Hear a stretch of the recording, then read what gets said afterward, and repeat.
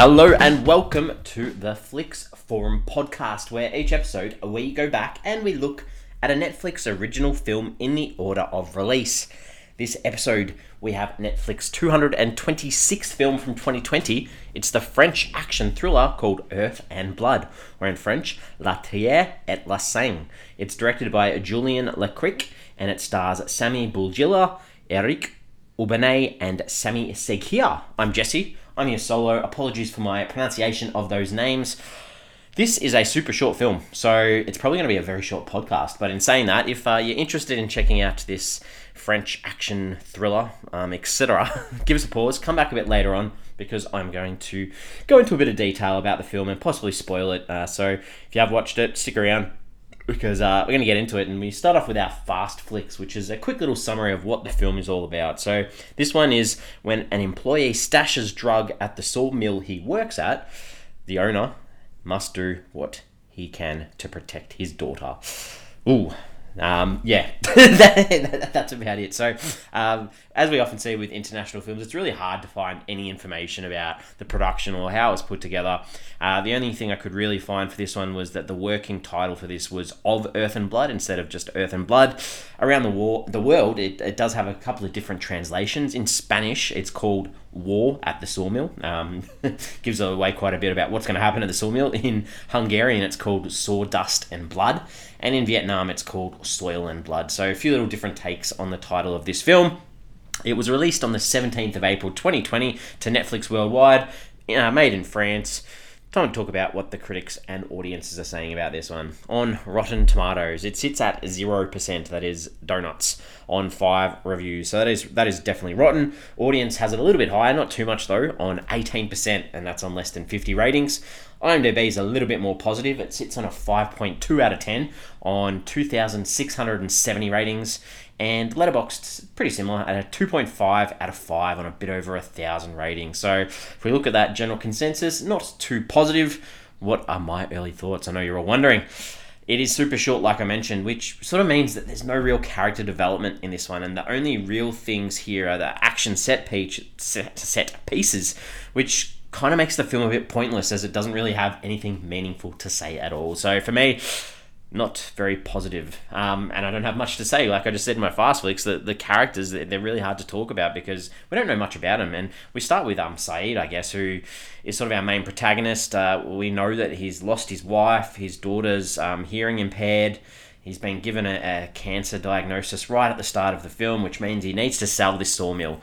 And he cares for his workers and especially his daughter, and he wants to protect her. So that's where we get to Saeed, and obviously if something bad comes a knocking at his place, he's going to do what he can to protect himself and his daughter. And we sort of learn, I guess, through the character of Giannis, who's this young kid who's working for Saeed at the sawmill. He's on parole. He's been given a chance to work by Saeed. He wants more work. He wants to do the right thing, but unfortunately his half-brother is into the drug scene and sort of sets Giannis up to stash or hide these drugs that he's stolen in a hold-up at a police station where police officers have been killed. So as you can tell, it's not a very good scenario for him. The drugs, I guess, is an interesting one because these drugs that Giannis's brother stole, from a police station, he was meant to steal them to give back to his drug boss, but for some reason he decided not to. Confused. But anyway, there's a couple of little bits in this film, I guess, plot-wise, that don't make a lot of sense.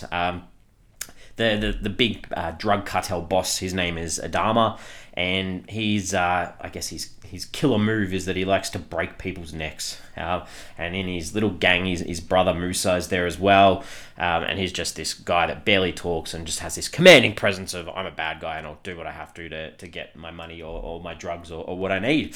The other character that I'll briefly touch on is Sarah, who's Saeed's daughter that I mentioned before. She's partially deaf and mute and sort of has some of the better scenes in the film where the audio is sort of cut so we get her perspective. But at the same time, yes, it's good when you see that, but she's the sort of character that you want to see possibly grieving the loss of her mum. Why is her mum not around? Or the angst towards her father or something like that, because unfortunately as a character, she's not really given anything to be other than a damsel in distress who needs to be looked out for and rescued by her dad and by Giannis, I guess.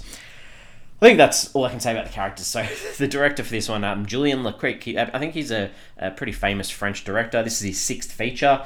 A lot of thrillers with sort of one-word titles, I guess. So he's directed a film called The Assault, The Crew, and The Bouncer. So all these types of action thrillers, I'm guessing.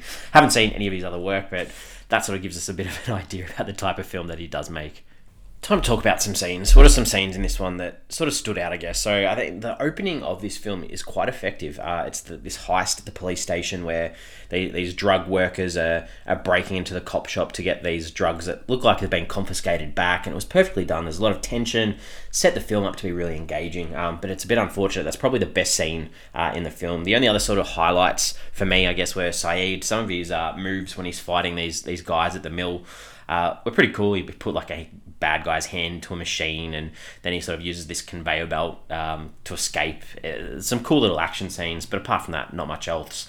Most of the things I didn't really like. So I think also I mentioned that we find out Sayid's got a sort of medical condition that he's probably not going to live too much longer, and he goes to meet his sister-in-law to sort of tell her that he's selling the mill, and she's going to receive her fair share of the money as well. And he sort of, mentions or asks, how's her love life going? And she says, I don't have one. And that's the last we hear of her. It's so pointless. Like, it was like, we're going to set him up with a love interest of his deceased wife's sister, and, he's going to make a good life for them, but that's all we see. So that was interesting. I think a lot of the establishing shots at this mill place, it sort of leads, yep, this is where the conflict's going to happen. But they were pretty boring. Like, unless you have a passion for chopping wood or mills, they're pretty useless. And in such a short film, it doesn't really give much further to it either.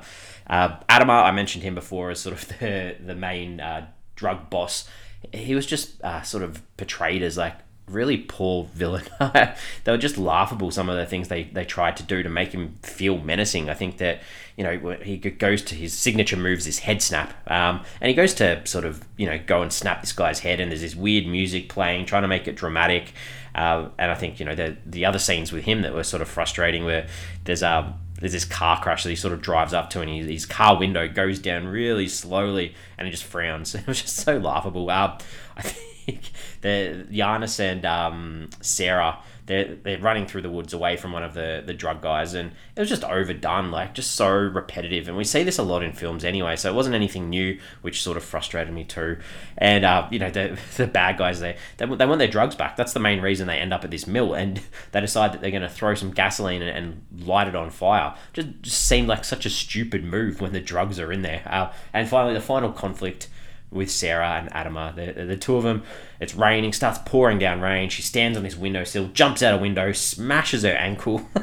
I couldn't help but laugh. And then he sort of comes towards her in slow motion with this horrible music playing, ready to snap her neck. It was just so poor, so poor. Some themes and some ideas in this one. I think, like I said before, it doesn't really say much. The title you can go with, I guess, a bit about blood and the idea of protecting your own family. Giannis wanted to protect his brother by hiding the drugs. Sayid wanted to protect his daughter, and then also our drug lord Adama, he wanted to protect his own brother or get revenge for his own brother too. We see a little bit through Sayid the idea of being a father and being protective and looking out for those that you love. So that was sort of touched on a bit too. And the overall thing, I guess, is that drugs, the idea of drugs, you can't succeed in life if you have any association or deal with them. I think that's what I'm going to take from this, even though that's a huge, big draw. What else did I take away from this film? I think that, this is to do with the plot. There's no reasonable situation. So Sayid finds drugs stashed on his property. There's no reasonable situation where that happens that you wouldn't just call the police, which makes this movie seem even more stupid looking back on it, because we didn't need this big battle at the mill. You just call the cops and rat Giannis out. Done. Questions. I guess there's no one to answer these, but for me, I think that the sad point is they had all of the cartels. They're all people of color, and I just think that we're sort of past the stage in time where these stereotypes need to be seen in film. I get it in the past. In the past, people had different values, different beliefs. Not saying they were right, but we've moved forward, so why not change that to what we think about now? And it's just a bit of a poor light on the villains in this film. All right, I'm ready to wrap this up. So we give the film a rating out of 5. For me, unfortunately, the plotting was pretty poor. It was such a short film, and there was no or little to no character development apart from finding out that he's on his deathbed anyway. That the protagonist sort of, you wanted to cheer him on, you wanted to see him survive, but if he does survive, how long is he going to last anyway? And the villains just were nothing, and that's a bit sad. The action at times was okay. I'm giving this a 2 out of 5, so not too high from me. We're on socials. We've got Twitter, we've got Facebook, and we have Instagram. Please give us a follow if you can. The question I want to put on there is that our final shot in the film, this is a spoiler, I've already said that I'm going to spoil this film, but the final shot of the film is there's a police, or what we assume is a police helicopter, sort of arriving over Saeed, who's pretty hurt, with his daughter Sarah, and the camera cuts, so they want you to think, does he survive, or does he pass away here? Even if he does survive, he hasn't got much long to go anyway, so it's a tough. It's like you want a protagonist to follow that you really want to see succeed and be successful, and then be able to spend time with his daughter and sell the mill. He can't sell the mill anymore; it's completely destroyed. So he's got nothing. It's probably better off for him to not survive, to be honest. But his poor daughter.